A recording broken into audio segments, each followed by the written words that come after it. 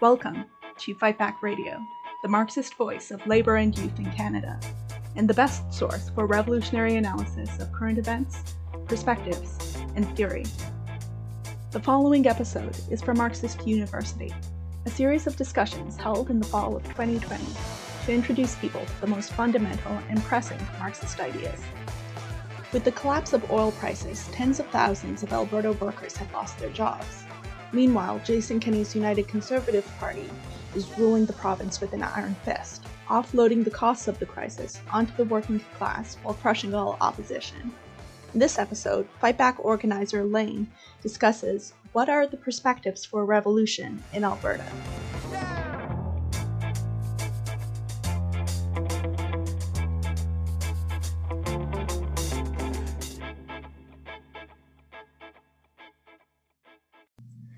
So the most unpopular premier in the country right now, if you exclude the guy who was just thrown out of the frying pan and into the fire in Newfoundland, from the equation, is Jason Kenney.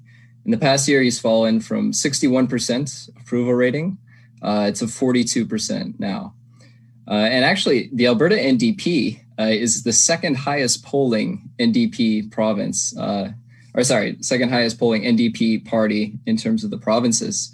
After they got steamrolled last year, although it might seem like years ago that the Alberta election took place, it really only was last year. And they've since moved up to actually become tied neck and neck with the UCP, 38%. There's a pretty drastic swing here that took place.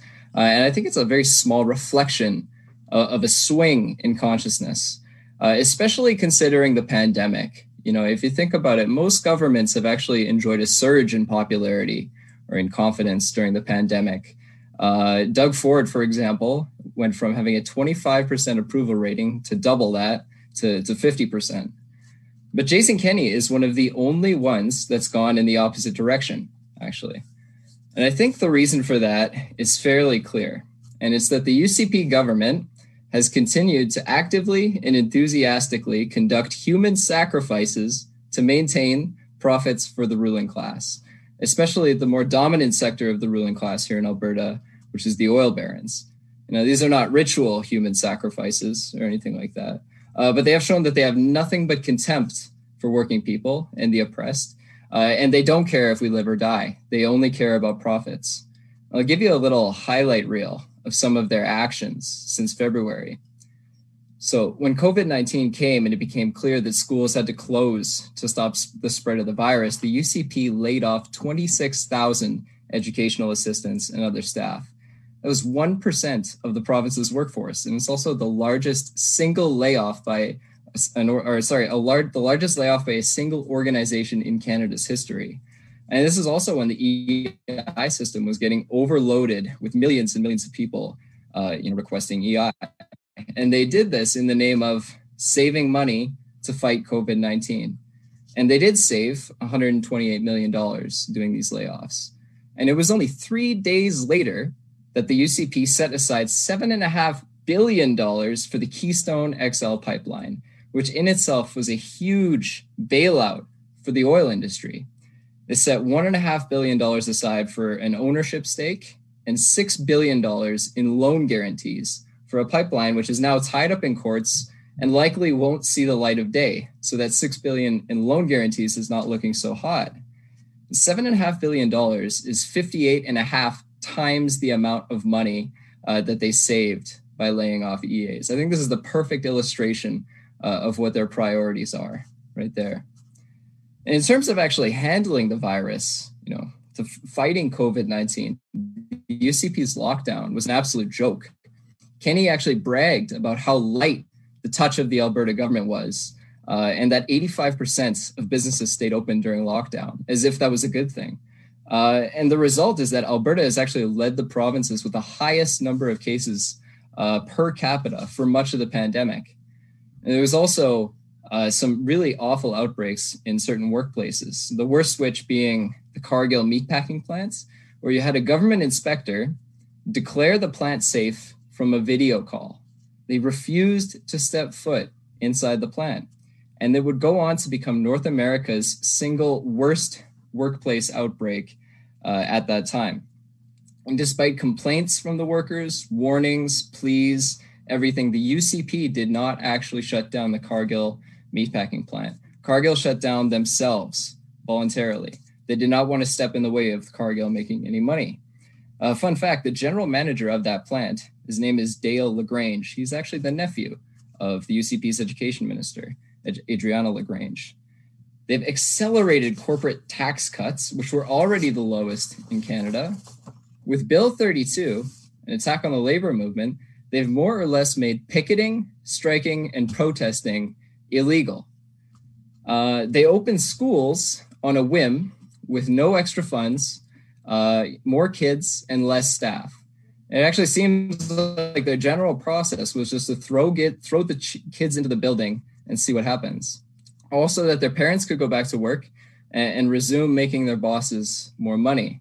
And so right now, 187 schools, it's probably more now since I last checked a couple hours ago, 187 schools have cases of COVID-19, 47 of which have outbreaks, and another 7 of more than 5 cases. There's an ongoing review to actually cut the AGE program, the program for the severely handicapped in Alberta. You know, Kenny always talks about saving lives and livelihoods in terms of fighting COVID-19. I think that shows which livelihoods he cares about, not people on AGE, that's for sure, but the bosses. And perhaps the most cynical and revealing attack is the UCP's insistence on gutting the healthcare system so that they can take the money that goes into healthcare and give it to the oil barons, all during a pandemic, right? Especially their attacks on doctors, attacks to the payment, the payment system for doctors. And now, as a result, the doctors are leaving the province, going to other provinces. In Jason Kenney's pandemic speeches, he often compares the pandemic response to the Battle of Britain, which, it kind of makes sense, a war analogy, mobilization, things like that. But in this case, if you were to actually take the analogy to its conclusion, it would be Jason Kenney himself executing half the medics, right? It doesn't make sense. And people are seeing that and they're not happy about it.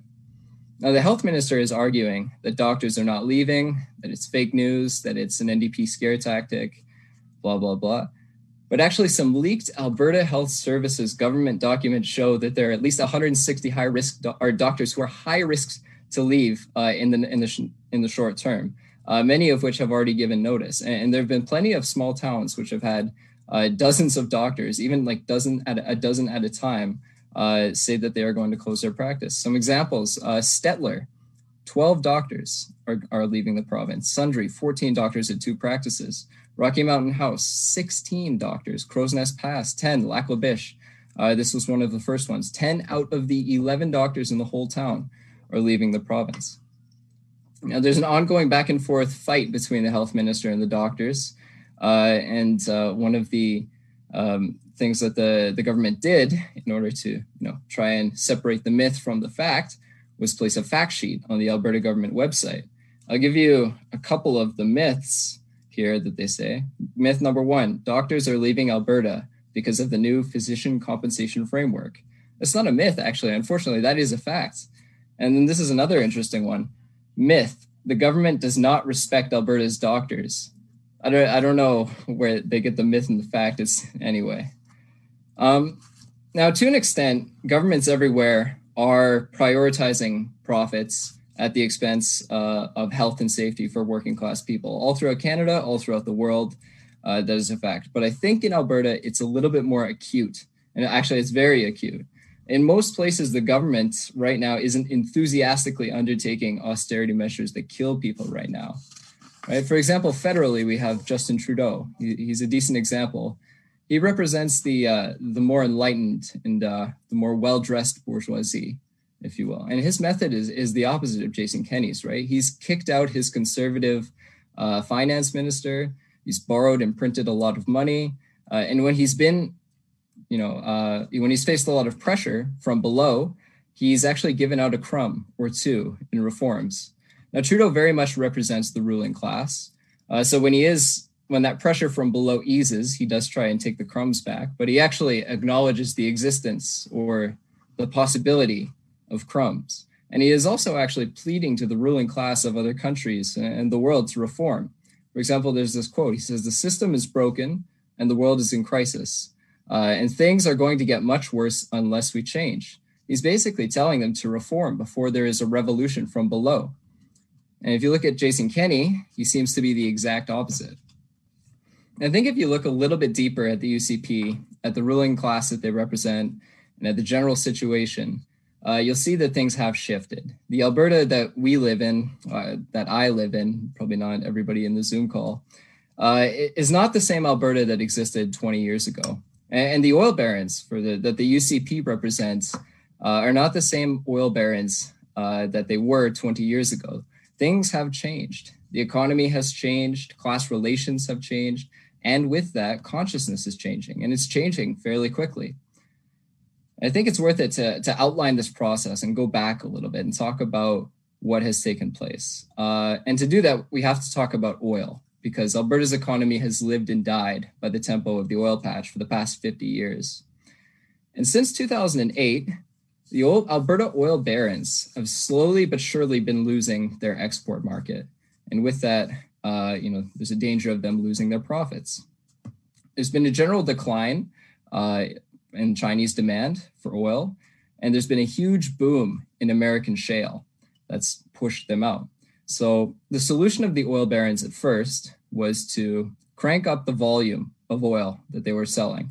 This might lower the price per barrel, but with a higher volume, you sell more. Even with a lower rate of profit, there would still be a higher volume of profit, right?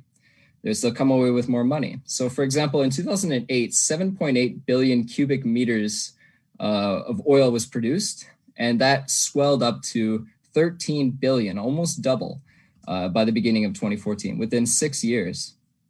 But this strategy has its limits. And I think that became very clear in 2014 when oil prices fell through the floor. Now, this is what Marxists would call a crisis of overproduction, that we were actually too good at producing oil, that there was too much inventory, and that the market could not absorb all of it. And so we had a crisis. We had a crisis of plenty. Prices crashed, companies went bankrupt, tens of thousands of people were laid off, and oil-based economies around the world were hit very hard, Alberta included. Now, despite that, the oil barons in Alberta actually doubled down on this strategy to the point where last year in December, Alberta was producing 18 billion cubic meters of oil per year, exacerbating the crisis of overproduction. Right? But in order to make money throughout this process, they've been viciously cutting costs. Productivity has been jacked up. There were more layoffs. Wages were cut to as low as they possibly could be, and they attempted to scrape by selling at a discount. So for those 6 years or so, from 2014 to 2020, the oil barons could make a small profit and keep their heads above water, around $50 to $60 per barrel. But now that the overproduction of oil has actually continued and deepened, and that Alberta oil is selling at around $30 per barrel, things have come up against the limit, and the oil patch is in a very deep crisis. There's been a 25% drop in oil production this year alone. Right now, for a province based on oil money, obviously this had a massive influence on politics and a lot of other aspects of life in Alberta. Because back when the oil money was flowing, there was stability. There was relative class peace. There were very few fights within the ruling class. But that Alberta is good and dead. And when the oil money began to turn into a trickle, the stability was replaced by crisis, by polarization, and in general by the opposite, right? By instability. And now the crisis of 2008, it accelerated a division within the ruling class to an all-out split between the Wild Rose and the PC. And in 2015, Alberta elected an NDP majority, actually, seemingly out of nowhere. Alberta was thought to be this reactionary haven, right-wing, Stephen Harper, Ernest Manning, Bible Bill Aberhart, Canada's Texas, we can go on. But the fact is that this didn't come out of nowhere. Right? I think this is the economic crisis, or the two that took place prior to that, expressing themselves politically. The PC governments wanted to place the burden of payments on the working class, wanted to unload the crisis with cuts to healthcare and education, just like things had always been done. But working people were becoming more aware that their livelihoods and that their wages were being eroded. And this crisis had this polarizing effect between two poles. On the one pole, you could call it the left pole, I guess, you had progress, equality, rights, socialism, the working class pole, working class, wing of society. And on the right, on the other side, you had austerity, barbarism, oppression. You can call that the bourgeois wing. And now there wasn't enough money to buy class peace anymore. And so the whole of society had to actually pick a side. And this polarization is something that's taken place, albeit unevenly all around the world. But in Alberta, it happened early and quickly, as with, the economic crisis. And the NDP victory showed that. I think it was a turning point for the class struggle in Alberta, not just some protest vote, right? And unfortunately, the NDP was unprepared or unwilling to challenge capitalism. They had illusions in working with the oil barons to rule for all of Alberta.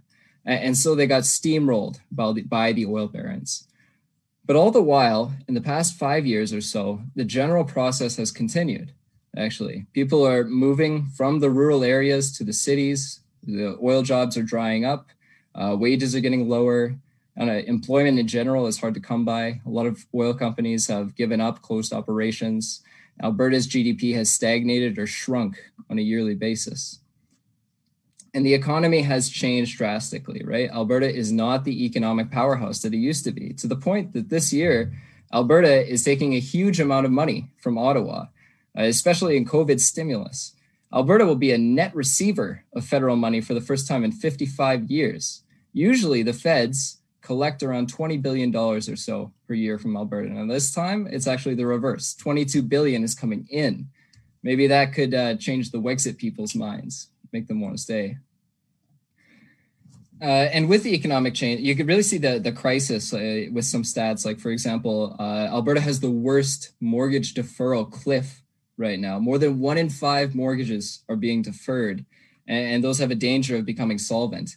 That is worse, actually, than if those were to all go delinquent, that would be worse than how things were in the 2008 subprime mortgage crisis in the United States. Alberta's unemployment rate as well continues to be the highest in Canada. So all of these things, they have an effect on consciousness, albeit uneven. And the thing about consciousness is that it's generally conservative. It tends to lag behind events. But you can only ignore reality for so long. Eventually, you have to face it. And eventually, consciousness does catch up to events. And the thing about the working class is when working class consciousness catches up, it catches up with a bang. And I think that's what we're seeing right now. Not just with the unpopularity of the UCP. We've also had massive protests and demonstrations all over the province in places you wouldn't expect. Innisfail, Alberta, Red Deer, Fort McMurray, every little dot and small town, for example, during the Black Lives Matter movement had a demonstration. In Edmonton, it was the biggest demo in a long, long time, around 15,000 people. And actually in the past, as a socialist organizer here, we tend to, meet people who got interested in socialism because they were radicalized by international events. Bernie Sanders, Donald Trump, Corbyn, Brexit, the Gilets jaunes movement in France. But now it seems to be that actually events in Alberta have a radicalizing effect here and actually throughout Canada. And to give another example of the change in consciousness, 51% of Albertans believe the province should transition away from oil and gas and move towards renewable energy. That poll was taken this spring, 51%. That's a majority. So don't let the right wing tell you that Alberta is a reactionary haven. We love oil and gas and everything. 51%. The situation has changed. Consciousness has shifted. It is catching up with events. And yet the UCP and the ruling class that they represent do not want to budge. They insist on trying to rule in the same crass and vulgar way as if nothing had changed. I think you can see this from some of the comments that they make. Right? Kenney suggested in the legislature that teachers should tidy up their workplaces because, of course, school boards had to lay off all the janitors because of their cuts. The logical conclusion of that, and this is happening, the logical conclusion is that you have unlabeled bottles of dangerous cleaner chemicals like Oxabar that are used by teachers who've never read the data sheet and don't understand how it works and how dangerous it could be. About the whole school reopening, the education minister said that the plan is working. I think that's quite ridiculous, right? That she is defending it. There's not even an admission that there's a problem. There's, of course, the example of Tyler Shandro, who's the health minister in Alberta. He owns a private health insurance company with his wife, and some of his hobbies include looking up doctors' information illegally, going to their house and screaming and crying at them when they argue online against his efforts to privatize healthcare. This guy has an anger problem. I highly recommend everybody go on YouTube and look up Tyler Shandro responding to journalists, because he is unhinged. There was the example the other day. You had a UCP MLA say that people were using the CERB to buy cheesies. I remember that specifically, illegal drugs, and something else, right? There's got to be tens of thousands of laid off workers, probably in heavy industry, a lot of them up north where the UCP's base, who have been taking the CERB and who look at, UCP MLAs who are saying things like this. And that has an effect. And of course, you have the finance minister. I'll read this phrase. He continues to repeat it in some iteration in one way or another. And I think this indicates that they refuse to change tact, even with the pandemic. This is the phrase that he uses, the most recent iteration. He says, the pandemic, the energy price war, and the global economic contraction blindsided our economy, just as it was beginning to show signs of improvement and approaching pre-recession levels of economic activity. And usually, of course, this is combined with some lie that their corporate tax cuts were working or something and bringing in investment. And this phrase really reminds me of the scene from the American version of The Office. I'll keep it short for those who haven't seen it. But Jim pulls a prank on Dwight so that his drawers only open 3 inches, and Dwight's struggling to open the drawer. He's like, "Oh man, come on, just when we were really getting going." That's how I imagine Taze is saying this. But the fact is that every single word is a complete lie. There was absolutely no way they were approaching pre-recession levels of economic activity. They were showing no signs of improvement. Actually, 2019 was the worst year for investment in the provinces in the past 5 years in the province. Alberta had been on a terminal decline up to that point. There was no sign whatsoever. Sorry, I'm a little bit worked up about that one. And I think these things, they show the UCP has a refusal to reform or adapt to the situation. And in some cases, actually just ignore reality to their best efforts. They're mimicking their bosses, the oil barons, with their short-sightedness. So they've essentially turned into high-stakes gamblers, and they're selling tomorrow for today. Now, to a small extent, they have actually changed a few things, but only slightly, right? They've taken up a big budget deficit this year, one that they weren't planning to pay for their corporate tax cuts. And they also postponed laying off nurses, around 750 of them, and a few other counter reforms, because these things were not really options. They would have, erupted. They would have triggered so much anger that pitchforks might have been coming a little bit early for them. But they've more or less stuck to their plan, stuck to their guns, where other provincial governments would not. So far as I know, they're the only government that has actually contributed no funding to their school reopening. School boards this year opened up with more students and less money than they had 2 years ago, and the pandemic, of course, which they have to contend with. So there is a general uptick in the class struggle, and we can expect this to get bigger as the UCP cuts get deeper, as the crisis gets deeper. For example, at a demo late last year, around 1,500 people actually began chanting from the crowd, calling for a general strike. Kenney even actually had to address these calls for the general strike at the UCP convention. And he pleaded to the unions to collaborate with the government instead of fighting it. There's a huge amount of anger, especially concentrated within the public sector, in schools and in hospitals. For example, there's a poll conducted by the ATA, the teachers union, of 1,600 teachers, and it showed that 94% of teachers felt extreme and unsustainable levels of fatigue. We've made it 10% through the school year, If there's extreme and unsustainable levels of fatigue, this cannot go on, right? Something has to actually reach a breaking point here. And of course, the same is true very much so with hospitals. There's an enormous surgery backlog, all of the stress of the pandemic and all of the stress of the cuts. This is the kind of thing that revolutions are made of: consciousness catching up to events, economic crisis, and a ruling class that's unwilling to change. And it has the ability to actually move faster than we can expect. This situation is one that reminds me actually of the decline of the British Empire, strangely enough, especially during the 1920s. British people, just like Albertans, were thought to be conservative. It's thought to be a bastion of reaction. It was said in Britain that, change was very gradual. British capitalism was strong and stable. And it was based on its industry. On the surface, it seemed like that, right? Based off of its industry, based off of the colonies. But over a period of time, the basis for that stability was slowly undermined. The wealth from the colonies dried up or was eventually cut off. And Britain was outstripped economically by France, Germany, the United States. And following World War I, its economy stagnated. And from stability, it turned to instability.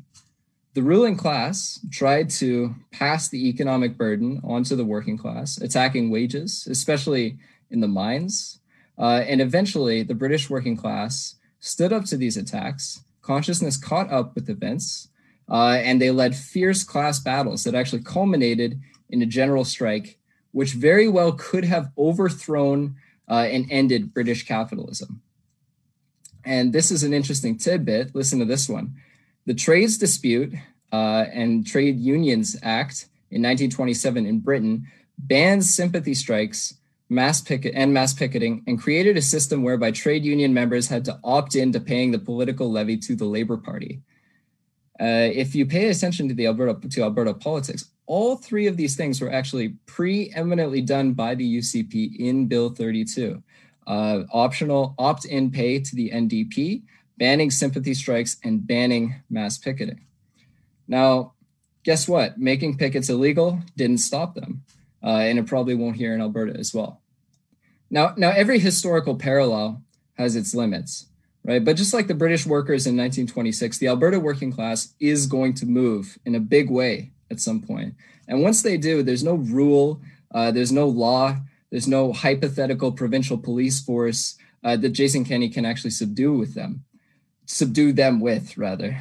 But also, like the British workers, they need to be armed, actually, with proper ideas and proper methods to defeat Jason Kenney. In 1926, in Great Britain, things did go a different way. Even though the British workers had more than enough energy and sacrifice to actually do the job and to overthrow the regime, they were sold out by their leaders on the Trade Union Congress, and that energy dissipated, and they were left demoralized and defeated. To defeat Jason Kenney, to overthrow him, to grab him by the ankles and throw him in a tailings pond, which I think is an important demand for the working class, the movement in Alberta needs to be armed with militant ideas and correct ideas and Marxist ideas. And that's something that we want to help with. And if you want to give us a hand, we'll be happy to have you. Thank you for listening to Fight Back Radio. Fight Back is a revolutionary organization fighting for the socialist transformation of society. We are the Canadian section of the International Marxist Tendency. We actively seek to educate workers and youth in the genuine ideas of Marxism in order to fight back against capitalist attacks and austerity and bring an end to capitalism. However, we won't be able to do this alone. So if you agree with us, get involved. We can be found online at Marxist.ca, on Twitter, Facebook, and TikTok at Canada Marxists, on Instagram at Socialist Fightback, and on YouTube as Fightback La Riposte. For international news and analysis, check out In Defense of Marxism at Marxist.com. The music in this episode is General Strike by Soul Jazz Orchestra. It can be found at souljazzorchestra.com.